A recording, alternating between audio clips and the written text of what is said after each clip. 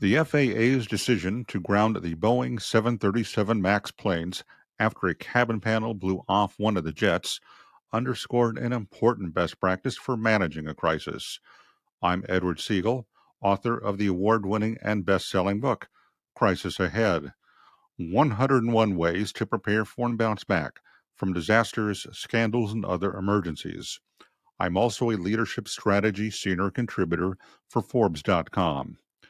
When you know something, do something. That's the best practice that the FAA followed when it grounded the Boeing 737 MAX 9 planes.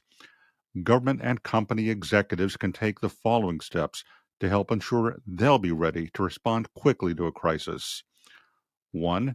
Determine what will cause a crisis for their organizations.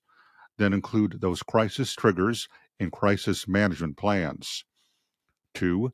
Create scenarios based on those triggers and practice responding to the situations on a frequent basis. 3. Establish an early warning system that'll immediately notify executives about a potential or real crisis. And 4. Have a crisis response team in place before it's needed. That way, business and government leaders will be ready to immediately respond to a crisis. That's it for this edition of the Crisis Management Minute. Be sure to come back next week for more advice on how to manage a crisis, or subscribe to the Crisis Management Minute wherever you get your podcasts.